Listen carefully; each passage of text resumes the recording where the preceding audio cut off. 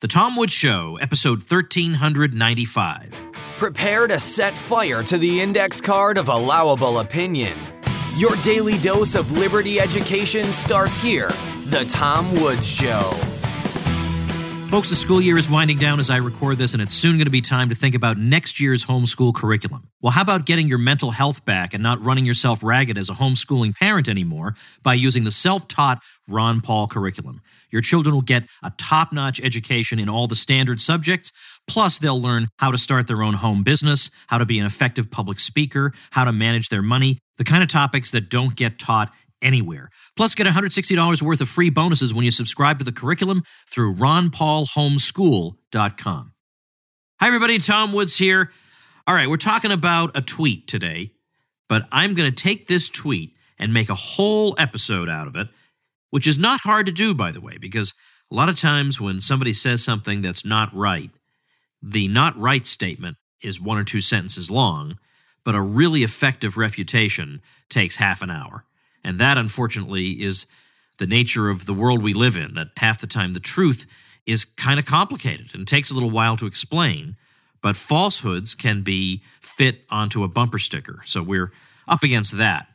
Now, where am I going with this? What topic am I going to be talking to you about today on the basis of a tweet? Well, in order to get to that tweet, I have to tell you something that you may know already. If you listen to Contra Krugman, which of course is the podcast I do every week with Bob Murphy, or if you're on my Libertarian email list, either of those outlets, or you follow me on Twitter, you know by now that Paul Krugman acknowledged Bob Murphy and me the other day. It was actually kind of funny because, as you know, Bob and I co-host a cruise every year. We've been doing it for 4 years anyway. And it's called the Contra Cruise, contracruise.com. And it's kind of a spin-off of our podcast. It's basically a libertarian event at sea for a week every year. And it's a ton of fun. We've told you all about it. Well, Krugman tweeted out about it. He tweeted about the Contra Cruise. And he said, he had this funny tweet, and I reproduced them in my newsletter. He tweets out a graphic taken from the Contra Krugman website showing a cruise ship and advertising the Contra Cruise. And he says, okay, I've accomplished all that any man can dream of. I'm the king of the world. So he's retweeting somebody's image, but then his commentary is, okay, I've accomplished all that any man can dream of. I'm the king of the world. That, of course, there's a podcast and a cruise in his honor, so to speak. I mean, obviously, we're critiquing him, so it's not really in his honor, but still, it would be kind of interesting, wouldn't it, if you discovered that there was a cruise dedicated to people talking critically about what you've been writing? I mean, that would be something. And then he follows this up with another tweet saying, I just noticed that it's the 4th annual cruise, especially catering to people who hate me. Not only have I achieved something amazing, I have staying power. So I had to respond to that because we obviously don't hate Krugman, and as I noted on Contra Krugman the other day, that is sadly typical of the left, because they project their own hatreds here. I mean, you can see that's classic projection. He hates his enemies. That's clear from his rhetoric. He hates these people. He hates them. So he assumes we must hate him. I don't hate him. Why would I expend energy hating Paul Krugman, of all people? Paul Krugman, really? So I tweeted a nice little thing at him. I said, Paul, as one of the 2 cruise co-hosts, I can assure you we don't hate you. We do disagree with you most of the time, but when you do get it right now and again, we're the first to acknowledge it. See you on board. And then, of course, like a good marketer, I included the link, contracruise.com. So it was fun. But some of Krugman's followers didn't find this funny at all. You'll never believe these people are humorless. How about that? And we got this tweet. Somebody writes, and thinking, he's being funny, oh, they're libertarians. Now it makes sense. People who believe every man is an island, ... get on a boat together. Ha, ha, ha. But you know what? I actually thought to myself, that's actually worth elaborating on. Because, as you know, we all understand libertarianism pretty well, and we understand progressivism very well. But progressives have the most bizarre, perverse, contrary to fact views of libertarianism you can imagine. And I would bet greater than 90% of them do believe that our general philosophy is every man for himself and every man is an island. And that's so crazily opposed to what we believe that I thought, you know what, doggone it, let's devote an episode to talking about that. I did follow up on that tweet with this person on Twitter, and I said that has nothing to do with libertarianism. And I said, I want you to cite me one libertarian, chapter and verse, saying that every man is an island. And I said, in parentheses, you may not cite Ayn Rand, which is the only name non-libertarians seem to be familiar with. Name me anybody other than Ayn Rand, and I want chapter and verse as to where that's being said. This should be easy. Do you think I heard back from this person? Take a wild guess. So I actually jotted down a few things that I think are kind of important for us all to make sure we understand. Now, the easiest way to answer this is simple and yet at the same time not altogether satisfying, but yet I have to at least mention it. And that is, what is libertarianism fundamentally all about? The progressive left thinks it's about selfishness, it's about greed, it's about individualism, or whatever. But it's not really about any of those things. It's not even about individualism fundamentally. What it's fundamentally about is non-aggression. That's what it's about. And then individualism follows from that only in the sense that we would not want to use aggression to kind of force you to belong to any grouping that you don't want. But other than that, you don't have to even be an individualist to be a libertarian. I mean, you could be somebody who, let's say, is deeply attached to Scotland and just think of yourself as a Scot and really derive great cultural meaning from that. Well, that's okay. Why would there be anything in libertarianism that would be opposed to that? You could be very devoted to your local town or to your church or to some club or your family or whatever, all of which make you not a radical individualist, and you can still perfectly well be a libertarian. The point is, all we believe in is non-aggression, and then what follows from non-aggression helps you to know what libertarians believe on specific issues. But the big picture is non-aggression. So claiming that every man is an island has nothing to do with non-aggression. If that's just some adjunct, that's just some external afterthought that somebody is trying to add on to libertarianism. But it is no part of our philosophy. It's just no aggression. You can have all kinds of wonderful social goals, and good luck to you in pursuing them.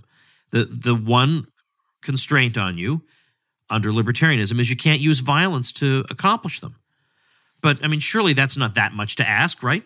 You have a noble goal, go out there and work hard toward it, but just don't use violence. Is that really, are we really being antisocial by putting that? In fact, I think that's the definition of what social is, is when human beings interact with each other in a spontaneously friendly way and in a way that's voluntary on both sides, so everybody feels like he's getting something that he wants. And that's what voluntary interactions are all about. And what we're also doing by refusing to use violence is we're treating other people not as means to an end, but as ends in themselves. I can't just use you as a means to accomplishing one of my ends. I can get your consent to help me accomplish my end, but you are an end in yourself. I can't just selfishly treat you as a means to my end. I was about to say, what kind of person acts like that? Well, 99% of mankind acts like that because most people are not libertarians. But I mean, how many people, if they really, really understood what they were doing there, that you are treating other people as means to your ends when other people are ends in themselves? I think when you get that insight, if you really grasp what that means, it has to affect the way you look at the world and the way you act in the world. But let's leave that behind us because that's the easy way out, is just to say, well, all we really believe in here is non-aggression and anything else is secondary to that. And we nowhere say every man is an island. We nowhere say it's every man for himself. That has nothing to do with libertarianism. You can believe that if you want to, I suppose, but there's nothing connected to libertarianism that says you have to believe that. But what's most crazy about this is that what do we talk about all the time, especially those of us in the Austrian tradition, where we talk a lot about the significance of the division of labor and the international division of labor, by which I mean, by the way, if you've heard this term and not really fully gotten what it's all about, we're not really generally talking about the division of labor of the kind that Adam Smith spent most of his time talking about, which was the specialization of tasks within a particular factory, for instance, where I'm going to play this role in the production process and you're going to play that role, but rather the division of labor throughout the entire society, where people and firms specialize in the production of particular goods and services, and by specializing, we maximize output, basically, as opposed to if every one of us was a subsistence farmer, okay, we're not really maximizing what we would all be able to produce if only a few people farmed and the rest of the people specialized in the production of other sorts of goods. So we're constantly talking about the international division of labor, this division of labor and specialization that spans the entire globe and that makes possible the structure of production that yields us this cornucopia of consumer goods. We're constantly expressing wonder at it. How would the division of labor be possible if we viewed society as a matter of every man is an island? That's the exact opposite. We want to link all the islands of the world in the international division of labor. The idea that we would want every man to be an island, what would that mean? Every man is engaged in autarky? This is the opposite of what we want. I mean, remember the whole eye-pencil thing, where in order to build a pencil, in order to create a pencil, there are so many steps that you need to know. If you were really going to build that whole pencil from scratch, that is, you were going to get the wood and the paint and the rubber and the metal and all that, well, what would you have to know? I mean, well, first of all, even to get the wood, you would need to be involved in mining because you need to ultimately produce a saw, you're going to need steel. And so that has its own production process associated with that. And then the paint and the rubber and the graphite, and these things are sometimes geographically remote. Each one of them has a production process that's very technical, that people specialize in. But there's no one person who has mastered all those things. And we don't need that. That's not necessary. Thanks to the price system, firms and individuals all over the world just spontaneously produce the inputs, the intermediate goods that go into producing pencils for consumer use. And that is a massive example of human cooperation across countries, language and cultural barriers of all kinds. Nevertheless, there is a massive cooperation going on. And for the production of most things, there are multiple stages of production. There's research and development, just to look into the way you would produce the product. And then there is the extraction of, let's say in mining of raw materials. And then you just go down the list. I mean, sometimes it involves cultivation of land. It could involve harvesting. It could involve assembling things on an assembly line with assembling a bunch of intermediate products together on an assembly line. Then you have a wholesaler, you got marketing, you got to transport the stuff to the retail store. And then finally, when it's on the retail store shelf, it's at the stage where a consumer can grab it and buy it. And in that process, nobody at any stage wants the firms producing the good immediately above them, let's say, in that process, simply to disappear, or the firm in the stage below them that's going to buy their finished stuff to put together to create their stuff. They don't want those companies to disappear either, because either you lose your supplier or you lose the people buying the stuff you produce. Everybody wants these other stages to stay running and be successful. They so that they can continue their fruitful cooperation, basically. This stage gives me their output, and we transform it in some way, and then we hand it down to the next firm to transform it further or to sell it or whatever. Well, we want this process to continue. We don't want to have to suddenly look for brand new suppliers, and we don't want to be sitting here on a whole lot of inventory that we can't sell because the stage of production below us suddenly disappeared. So it's not the case that we're just sitting there selfishly or just thinking of ourselves as isolated individuals. No, the process of producing things involves many firms and many individuals cooperating to produce the finished product. Well, I think one of the great illustrations of this is, and I'll put a link to the article about this at tomwoods.com / what is this, 1395. I think I told this story, but it was a long time ago. I read this really, really interesting article about a fellow back in 2008 who decided he wanted to build a toaster from scratch. Now, that doesn't mean he wanted to go to the hardware store and find the raw materials he would need and then just somehow mush them together, because even that isn't really from scratch, because the local hardware store already did the work, or at least they found the people who did the work and they put the stuff on the shelves. He wanted to go back really to the beginning of the process of producing a toaster. And he found himself going all over the place to get all the different things that he would need. So first thing he does, he buys a toaster and he opens it up just to get a sense of what he's up against. What really does a toaster consist of? And he finds there are 400 parts just of a toaster, consisting of over 100 different materials. So if he were to try to find all of those 100+ materials, the project would have consumed his entire life. So he began to make compromises. And it turns out he has to make a bunch of compromises. Even to just make one toaster, he realizes he's got to scale back his ambitions. So he decides that he's going to just focus on 5 materials: steel, mica, plastic, copper, and nickel. And none of these things come from the ground ready to assemble into a toaster. There's work involved.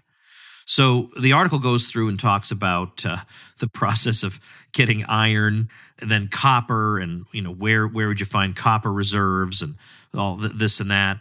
It's just a fantastic and fascinating story. So then this takes him months and months and months and months of work. He's finally produced a toaster. He plugs it in, and after about 5 seconds, the toaster starts melting. And that's it. So that's what happens when you try to be an island, okay? And this is why we libertarians and Austrians in particular, why we would laugh at this man. We wouldn't say, oh, he's the best libertarian who ever lived. He's building a toaster all by himself. We'd say, no. Our whole philosophy centers around the value of human cooperation, non-coerced interactions. And the division of labor is the best example of that. And he, obviously just to satisfy his curiosity, not out of being a misanthrope, decided to try to do it all on his own. We're not cheering him, saying, oh my gosh, you're better than Murray Rothbard and Ludwig von Mises combined because you tried to build a toaster all by yourself. So that goes to show what happens when you do try to live that way. And that's precisely why we don't advocate that. We advocate the exact opposite. And incidentally, this case of the toaster reminds me of a point I made a few weeks ago on this show, where I was trying to make the point that we all benefit, and George Reisman makes this point a lot, we all benefit from the capital goods that are owned by private firms. We all benefit from this. It's not just those firms that benefit. We benefit in the form of the products that those goods can produce for us. And none of us could afford to buy these capital goods. So thankfully, somebody else plunked down the money for them, and we benefit from the output. But I expanded on that, and I said, I think some people don't want to appreciate what commerce and what business makes available to them because they think, well, I still have to pay for it. I'm not getting the stuff for free. I don't get, let's say, free candy bars or free shoes or anything. So it's not really, or I don't get free video games. So, whatever, free tools, whatever. I have to pay for all these things. So why should I be grateful to businesses for investing in capital or whatever? I still have to pay for this stuff. But the point I was making is, yeah, you have to pay for it. But when you consider what it would cost you to make those things that you're buying, the number of dollars is so astronomical that the amount that you're paying that firm might as well be zero. It would round off to zero. You basically are getting it for free. I mean, look at what this guy had to go through to produce one toaster, and then it only lasts for 5 seconds anyway after 9 months of effort. And even then, he cut a million corners because he realized it really would be literally impossible to make this toaster all on his own. So he had to cut corners, and even then, it took him 9 months, and even then, it lasted 5 seconds, where meanwhile, you can go down to the store and get a toaster for $10. Okay, what's the opportunity cost of 9 months of work, right? And all the expense involved. I mean, we're talking thousands and thousands of dollars. $10 might as well be zero.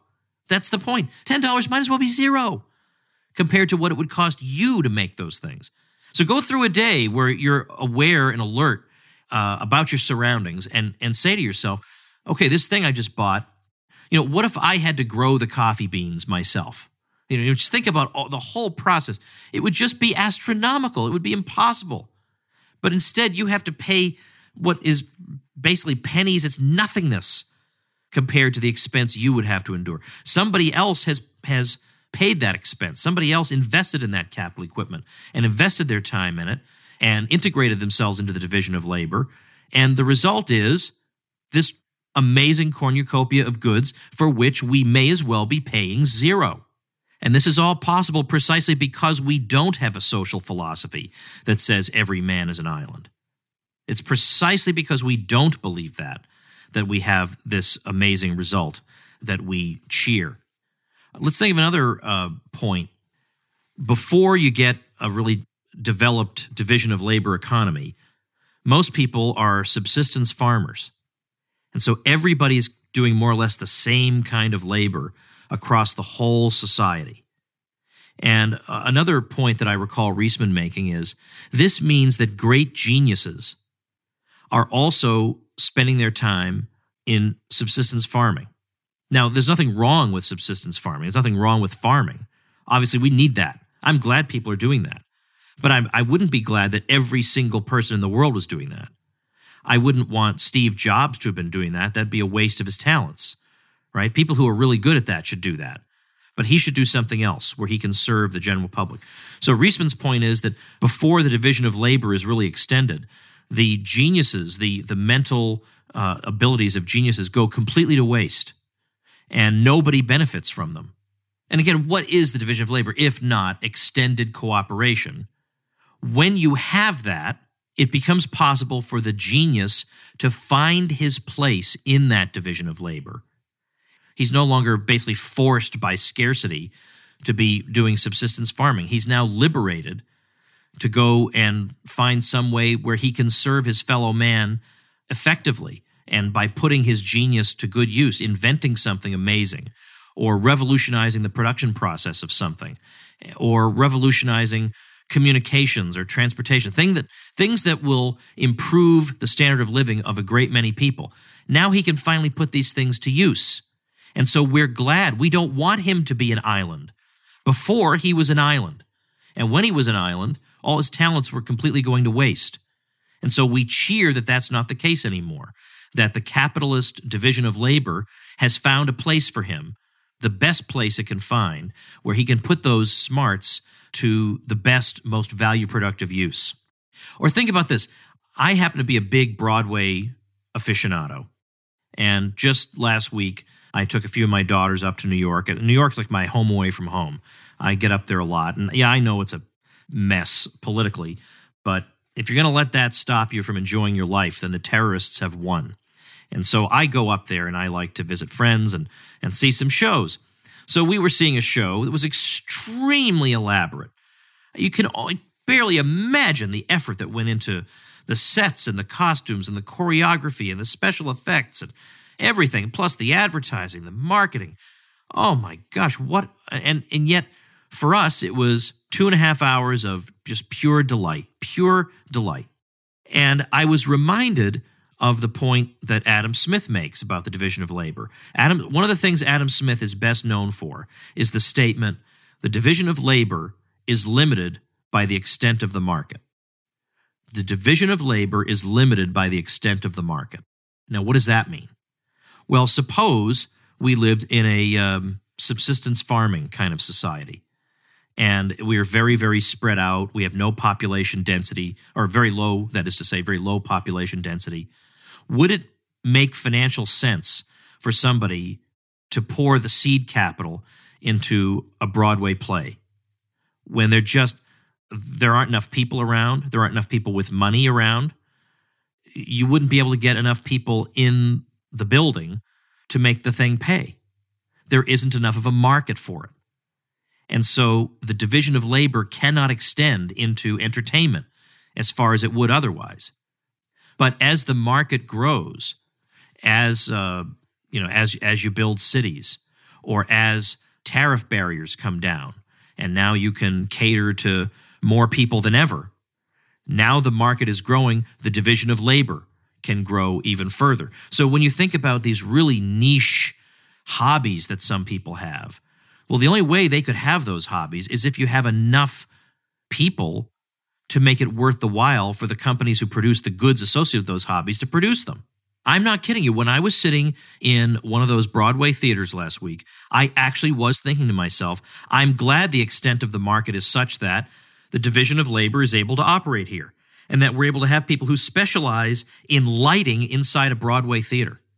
That wouldn't have been possible in a pre-division of labor society.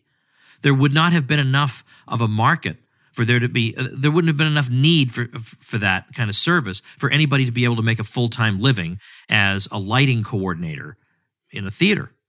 But now the market has developed for it. So in other words, basically the more people I have who share the interests I have, the more those interests will be catered to, and the happier I'll be. So notice again, that's the opposite of saying every man is an island. No. If every man was an island, I wouldn't see the development of any of the things that give me pleasure in this world. None of those things would be developed because there'd be no market for them. I want there to be a whole bunch of us together enjoying all these wonderful things, because then we help facilitate the extension of the division of labor and the provision of more and more things that cater to our particular interests. All right, a few more quick things. Poverty's been reduced spectacularly thanks to capitalism, which is the economic reflection of libertarianism. And that just seems weird, right? If we believe that every man is an island, how do we manage to get poverty to come down so dramatically? And as I noted in an episode last week, and here I was just going on a very good video by Johan Norberg, who's been a guest on this show before, where he goes through and shows that the countries where poverty has really come down dramatically are countries that really did not have a welfare state. They were too poor to have them. And that the rich countries today, when did they really conquer poverty? Was it during the years of their mature welfare states? No, it was long before they had mature welfare states. So somehow the market economy did this. Now, it's not a mystery to us. If you listen to this show, you know how it works. But the point is, even a philosophy that he thinks amounts to every man is an island, well, somehow it yielded to a lot of human beings living much, much better lives than before, which is not what you would expect out of a social philosophy that allegedly just thinks of every man for himself. I would also point out that the amount of money that Americans donate to international charities is double the amount of money that the U.S. government gives out in humanitarian aid around the world. So the actual American population gives twice as much money. Ron Paul mentions this in the Revolution book. So I point that out just to show that, isn't it interesting that on a voluntary basis, it's the case that people actually voluntarily give twice as much as the government coercively takes from them for the same purpose. That's just an interesting sort of point.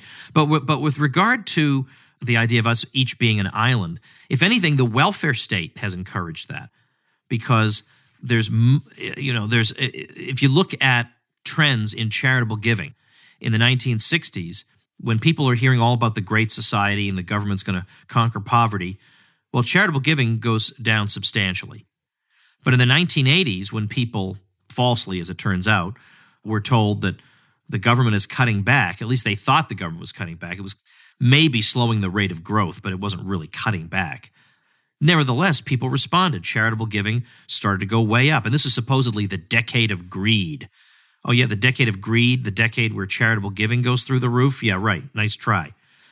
But that's an interesting point.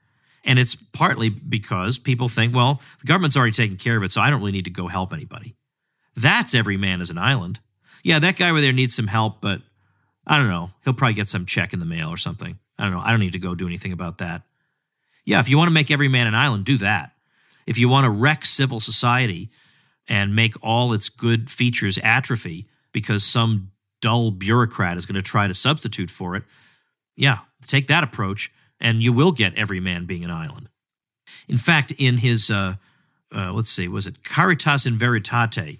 It's a 2009 encyclical by Pope Benedict XVI, said something like this. He said, "The state which would provide everything, absorbing everything into itself, would ultimately become a mere bureaucracy, incapable of guaranteeing the very thing which the suffering person, every person, needs, namely loving personal concern."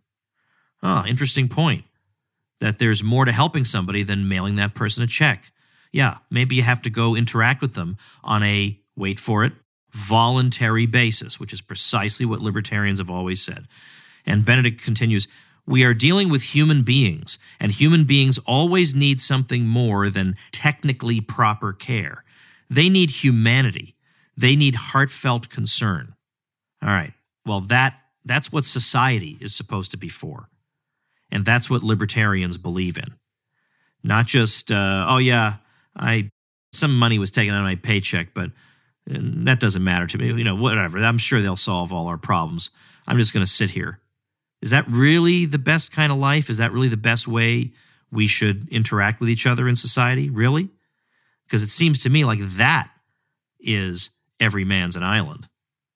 All right, folks, that's going to do it for today. That is our episode. But a couple things I want to tell you. I have another ebook coming probably in the next 2 to 3 weeks. Oh, this one is going to knock your socks off. Oh, man. Won't cost you a thing, but this is just the ebook that these times call for. I'll put it that way. I'm keynoting, actually, the state convention of the Libertarian Party of Florida. You don't have to be a member of the Libertarian Party of Florida or otherwise to attend the talks. And Walter Block's going to be there. Jeff Dice is going to be there. A lot of great folks. Jacob Hornberger, it turns out, I believe, is going to be stopping by. I don't know if he's speaking, but it's going to be a great event. You can check out the details at tomwoods.com/events. And of course, if you like and appreciate what I'm doing over here, then come on over to supportinglisteners.com. Become a supporting listener. You get a lot of super duper benefits, not least of which is membership in the Tom Woods Show Elite, which is the best community in the world. You belong in it. So check it out at supportinglisteners.com, and I'll see you tomorrow. Become a smarter libertarian in just 30 minutes a day. Visit tomwoods.com to subscribe to the show for free, and we'll see you next time. Like the sound of The Tom Woods Show? My audio production is provided by Podsworth Media. Check them out at podsworth.com.